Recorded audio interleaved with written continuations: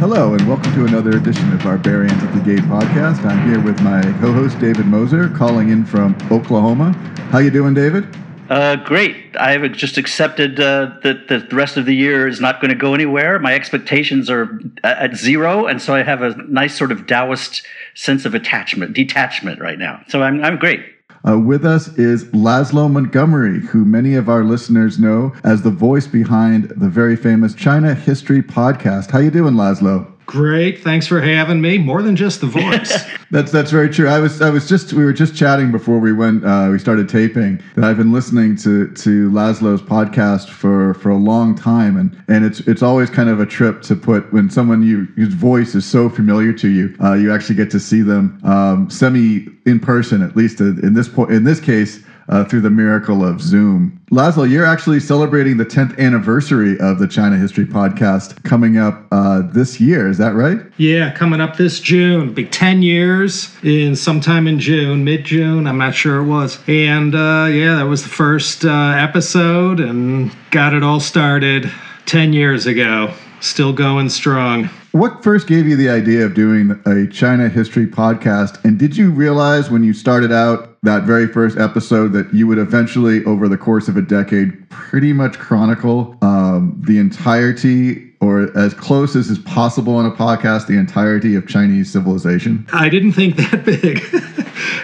Yeah, I just started it. I didn't know what I was doing. 2010, podcasting was still, pretty new. There was, in the history category, there was Dan Carlin, Lars Brownworth, and the guy that really inspired me, Bob Packett, History According to Bob. I used to listen to that guy.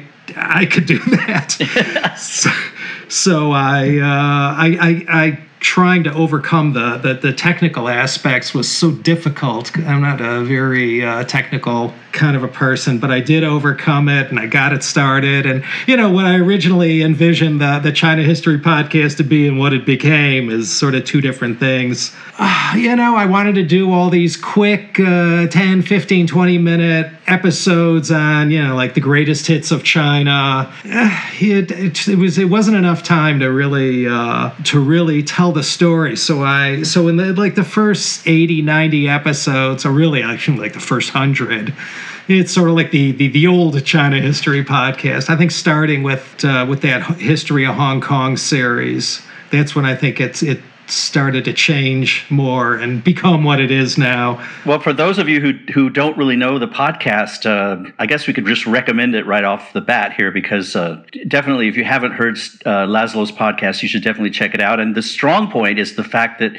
he does have many, many sort of epic series in the podcast. Gives you the scope of the topic in question. You've done one on Chinese tea that must be at least 10 parts. Chinese philosophy, the Taiping Rebellion. There's one you did, I remember, on Whitey Smith and the history of Shanghai jazz, which I hope that we can cover in a later podcast. Yeah, the great thing about the podcast is if you're interested in a topic, he's got a multi-part epic scope that you can dive into. What's the latest thing you're working on now? I'm doing a history of Xinjiang. Yeah, I thought this thing was I'd be able to cover this in about 4 or 5 episodes, but I'm working on part 7 right now, and I'm only in the Tang Dynasty, so I got to really get this thing moving. This thing it'll definitely go more than 10 episodes. But yeah, Xinjiang, great history. I start with the Tarim mummies and sort of it's sort of Xinjiang history as it relates to China. So I try and limit it to that from the Chinese historical perspective. I mean, it's a huge topic. I always think of Peter Perdue's book, China Marches West, which is just one of the great books of Chinese history, or at least Qing imperial history, but it's a doorstopper. Yeah, I'm looking at it right now. I have it queued up for when I get to the Qing Dynasty, which might be in July or August. You're thinking of new topics. What are some of the greatest hits?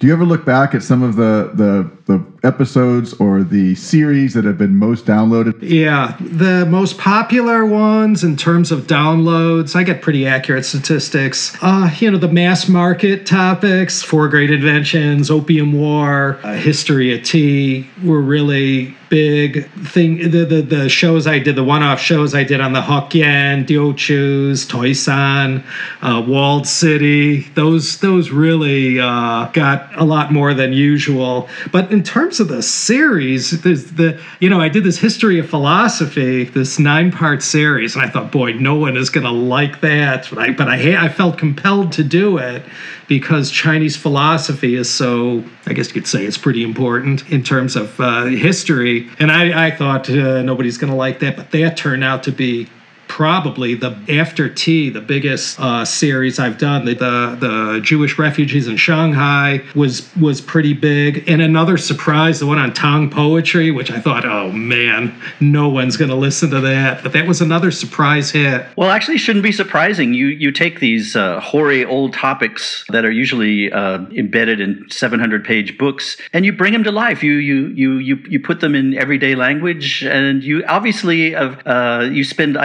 a lot of time delving into them months before you actually start the recording. So by the time you start to put out the episodes, you're deeply in it enough so that you're able to explain it, revel in it, talk about it in your own style, in your own language. And I think that's a sort of the thing that Jeremiah and I would aspire to in being a great teacher, is you have to be able to channel it through your own experience and your own interest and your own passion. And it comes across in the podcast. They're really entertaining.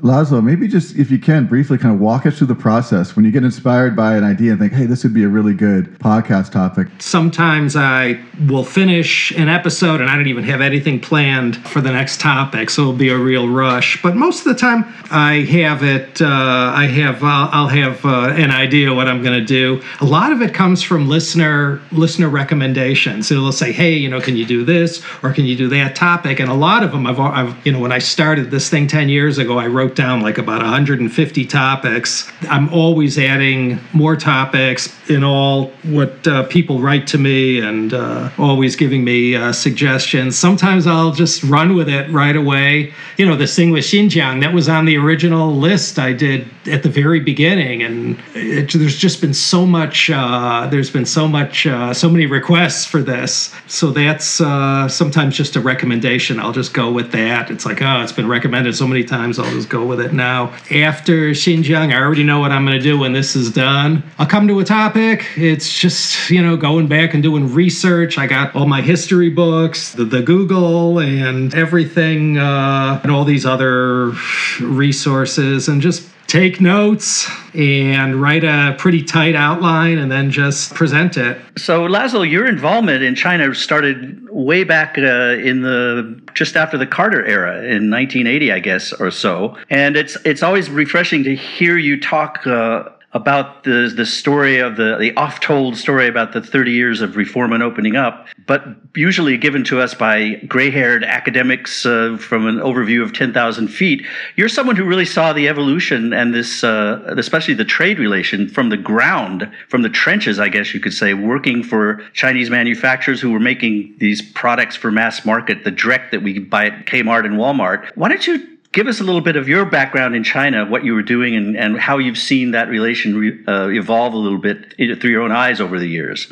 I started studying Chinese in 79, and then it was in 89 that I moved out to Hong Kong and got into the business. I'm still in it, 31 years. Yeah, I worked for 3 China manufacturers. They were all public companies. 2 were in Hong Kong, 1's in China. I'm still with that one. Been with them about going on 19 years. They're in Ningbo. The whole arc of my career was in manufacturing general merchandise, Baihuo. That was my world. Not the really sexy stuff, high tech, textiles, chemicals, and all that stuff. My world was, the stuff that gave China a bad reputation. All those light industrial goods you see at Walmart, Costco, Target, Staples, Depot, all the dollar chains, stuff like that. That's been my world. I lived in Hong Kong in the 90s. I was there for the last 8 years before the handover, and then I left in 98, and that's where I got my education. It was just such a great time, the 90s, and it was so good to be in Hong Kong, and it was just such a historic time. I could feel it. Well, I mean, but still, I mean, having had that kind of business experience, and also having taken this incredible deep dive into Chinese history, it's one of the things I think about is you may be one of the best people to kind of talk a little bit about also, what's going on right now, state of especially U.S.-China relations. And as David points out, we hear a lot about this from the perspective of academics and from the media and from politicians and officials. But I'm kind of curious. I mean, I know you still have a hand in the game, in the business world, and I was wondering, from your perspective, how do you see how have things been for you? What do you see the future as? Is it as bleak as it looks like whenever I, God help me, go on Twitter? It's so depressing to read Twitter. It's sort of like a car accident. You can't not turn away. It's something else. A few years ago, it was in 2018. I helped my company open up a e-commerce operation here, just selling the worst of made in China. Do you know when you're buying things from Walmart or any big box retailer, that stuff has all been inspected and has to reach a certain threshold of safety and compliance in order to be sold in the market. With e-commerce, and it's, my company is just one of, I don't know how many tens of thousands that are doing this in the United States. Just the goods are just coming straight from the China factories and going straight to the warehouse. Nobody's inspecting this stuff. These are a lot of times are factories that are not even near good enough to ship to a respectable retailer. And I sort of call it dreck and whatnot, but it is just flying out. It comes in, it's gone within a week. My warehouse is empty. I thought, wow, it's tough times ahead. And, I'm telling my people in Ningbo, I'm thinking, hey, you better slow it down. I think, once these stimulus checks are all spent, nobody's going to be buying any more of this stuff. But I don't see that at all. It's like every day, what I ship in a day is like what we used to do in a week. I mean, really, ever since the trouble started here in the States, say in March, wow, sales have been unbelievable. I guess people are stuck at home and just buying all this, doing all this online shopping. Well, that's sort of amazing because we always hear that China wants to sort of get out of this factory model of the world and move up the value chain and, of course, develop their own quality brands. And yet this sounds to me like they're still in the same old rut of producing these quickly produced low-quality goods. And it seems like the U.S. appetite for them hasn't diminished. What's going on here? This doesn't sound like progress to me. It doesn't even sound like evolution. It just sounds like more of the same old. That's strange.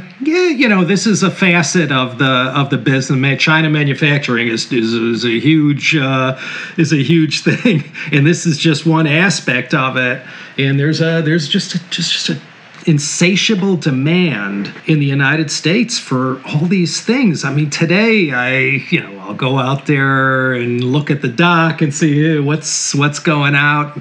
Yeah, today there's like 2 pallets, like 40 pieces of these little things that go over the toilet, with the shelves. You stick it over your toilet, and it's like one of these like vanity things. It's like, oh my God, who's buying these things?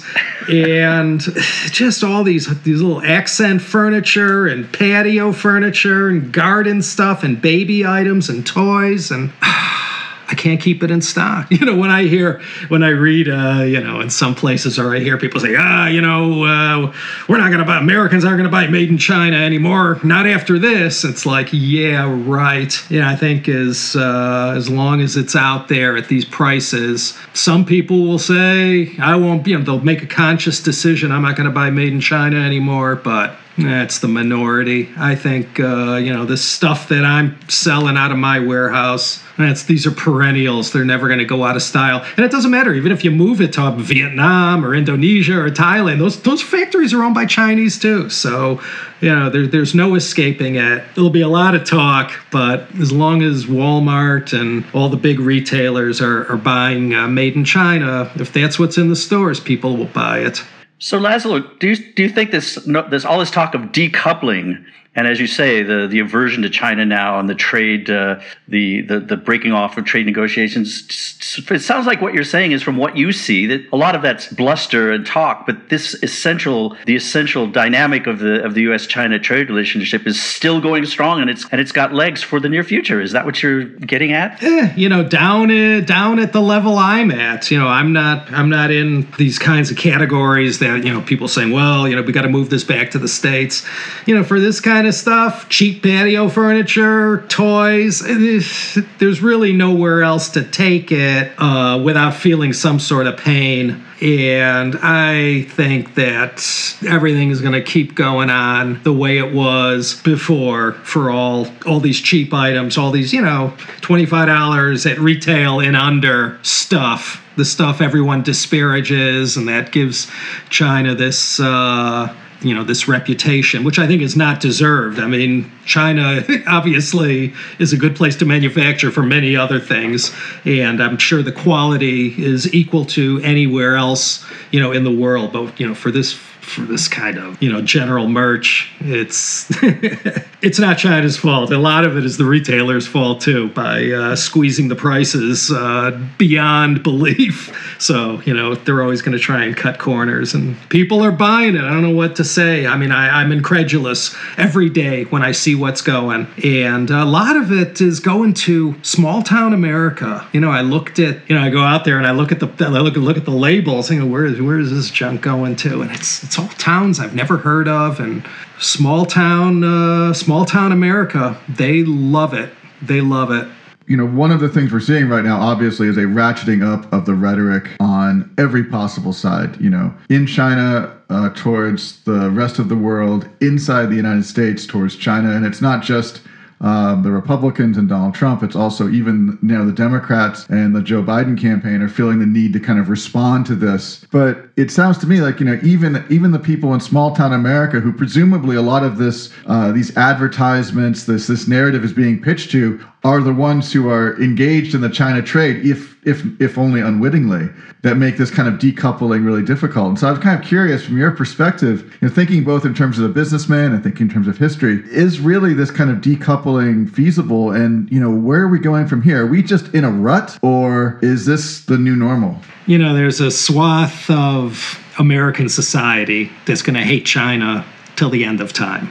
And they have their counterparts in China too, and it's uncomfortable now for the first time to be seeing this invective being thrown from the other side. I don't know about you, but my feelings are hurt. But that vociferous group aside of just forever China haters, it's not pleasant, but it's not a pleasant time right now. But I hope that, one day this is gonna come to an end, or it will reach a certain point where I hope, there can be some intelligent and rational dialogue that could be encouraged, where both sides, China and the U.S., where people just wade out into all this toxic waste and slime and poisonous slurry, and go in there and just go find those nuggets of truth, amidst the most vile accusations that have been thrown at each other. And we go and we find these things and we address them and let both sides reflect and perform some self-examination. I mean,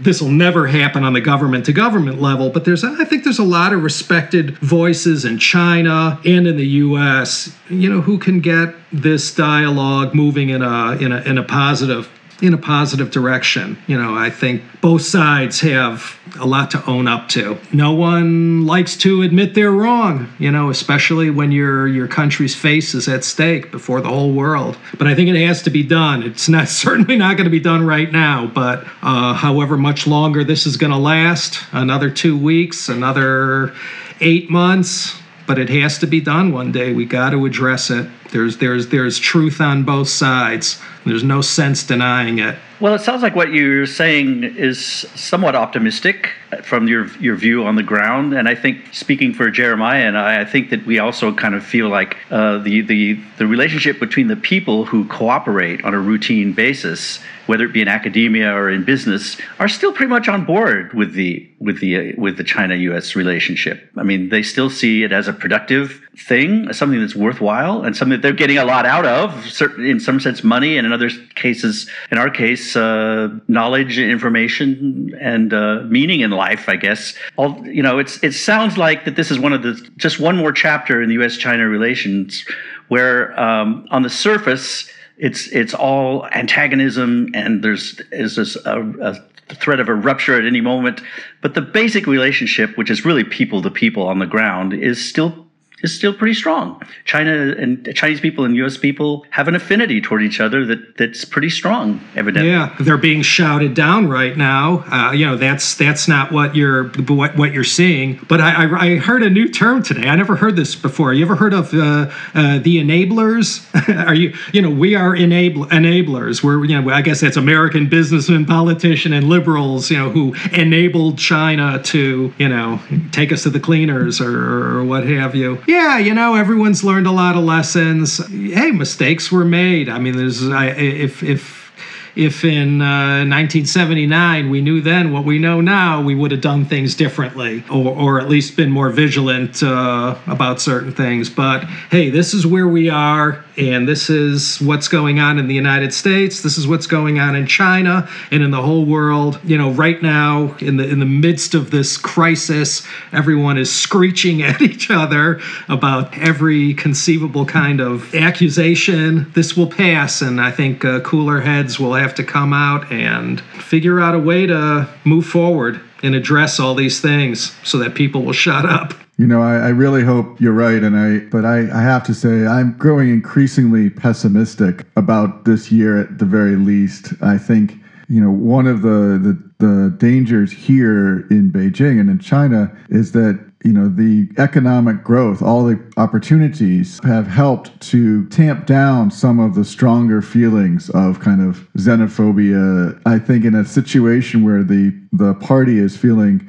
threatened in the international arena by all of the rhetoric that's kind of coming its way, a lot of it undeserved, some of it not so undeserved, that the temptation to kind of resort to nationalist narrative, nationalist rhetoric is going to be it's going to be too much to resist. And I worry about what the implications are in China for people who are doing business here or living here, and for China's place in the world. I mean, especially as we get a campaign underway in the U.S. in which the China, what people are going to say about China is just going to be increasingly negative. And of course, if we've seen anything, it's that the official voices of China tend to be rather thin-skinned when it comes to any criticism. And on top of that, in the U.S., we have a president who right now is kind of barging around like a wounded animal. I think one of the challenges he's had with this whole coronavirus situation is it's not something that he can go after, attack, intimidate, bully. But now I think he's found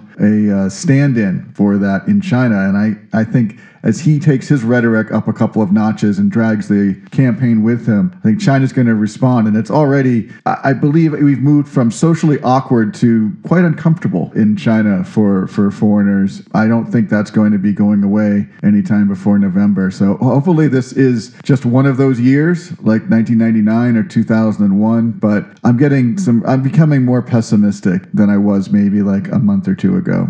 Yeah, it's pretty bad right now. What is there to say? I mean, we all read mostly the same publications and follow the same people on Twitter. And who do you follow? Who do you follow, Laszlo? Who are your voices that you look to when you're trying to like sift out all of the good information from the fire hose of bullshit that kind of comes over social media? Who do you look to? Who do you read? Bill Bishop is a voice that I've always respected. I read his newsletter every single day, and the same people you listen to, all the superstars and in China watching. But so many of the people that I've read over the years writing about China aren't here anymore. who's up and coming, who's always going to be writing about the China of the 2020s, now that the people who were writing about the China of the 2000s and the 2010s are by and large back in the U.S. That's not obviously doesn't prevent people from writing really excellent commentary and analysis of what's going on here, but it is different. Yeah, I think they're up and coming. There's definitely a new generation of sinologists, of feral sinologists. People are coming out of academia, and also just that are committed to China long term. We haven't heard their voices quite yet because, quite frankly, there's so many of them now. It's going to take time to see which ones rise to the top. But it's kind of an interesting era, a little bit frightening, because in the old days there was kind of an insular quality to the China Han community, in the sense that most of what we said was among ourselves in a sort of a bubble, and didn't go through osmosis into the Chinese information sphere. Nowadays, there's so many people, Chinese people on Twitter, Chinese people doing blogs, and in combination with foreigners, and we're all sharing and sort of swimming in the same social media muck. That's an exciting thing. It's also a little bit scary because everything's on a hair trigger. You no longer can say things with the assumption that it's going to only be between us, and we can not worry about hurting the feelings of the Chinese people. But nowadays we're both yelling at each other, in the same sort of space, in the same sort of discourse space.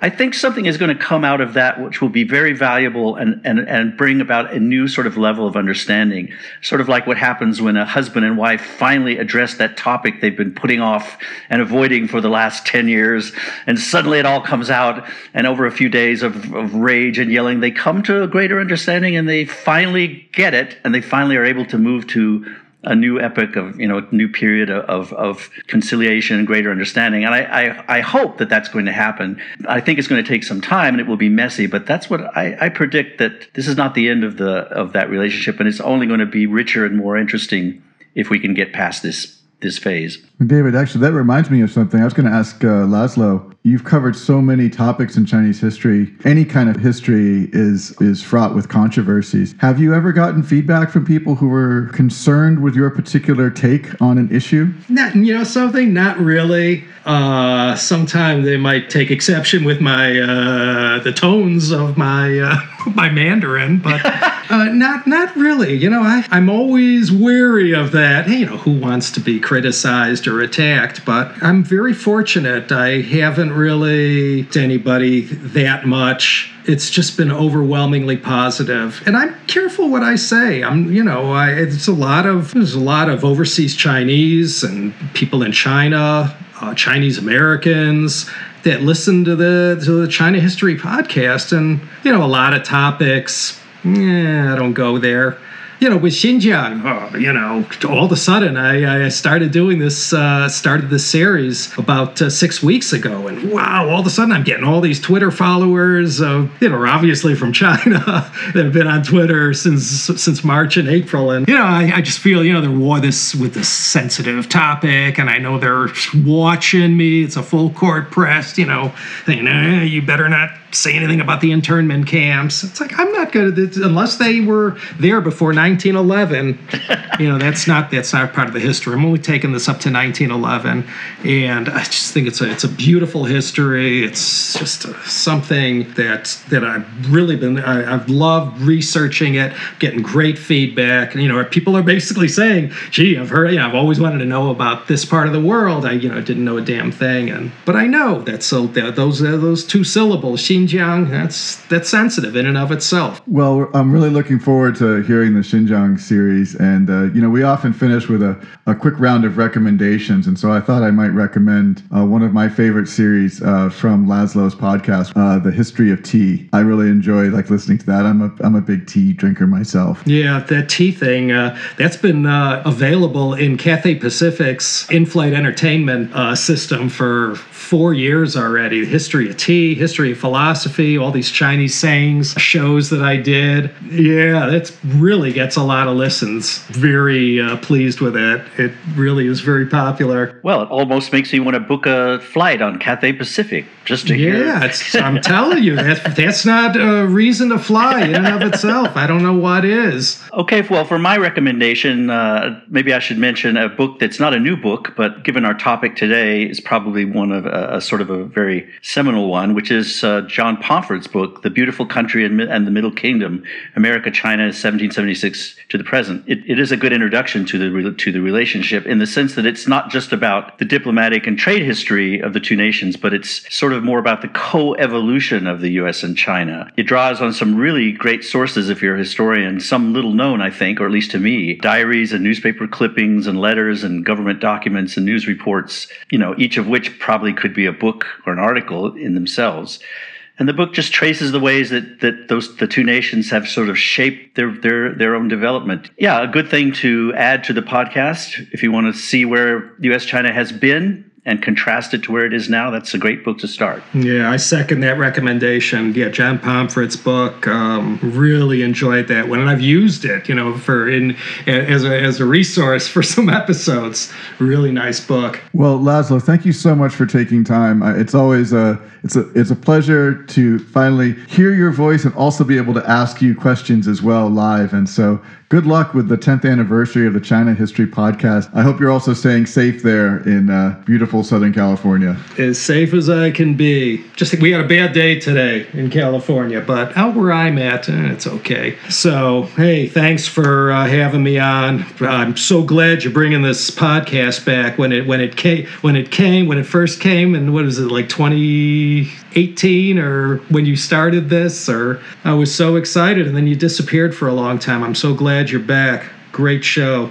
You two guys are my favorites. David, thank you so much. Stay safe in Oklahoma. Yeah, you too. Let's all stay safe. Same with you, Laszlo. Thank you.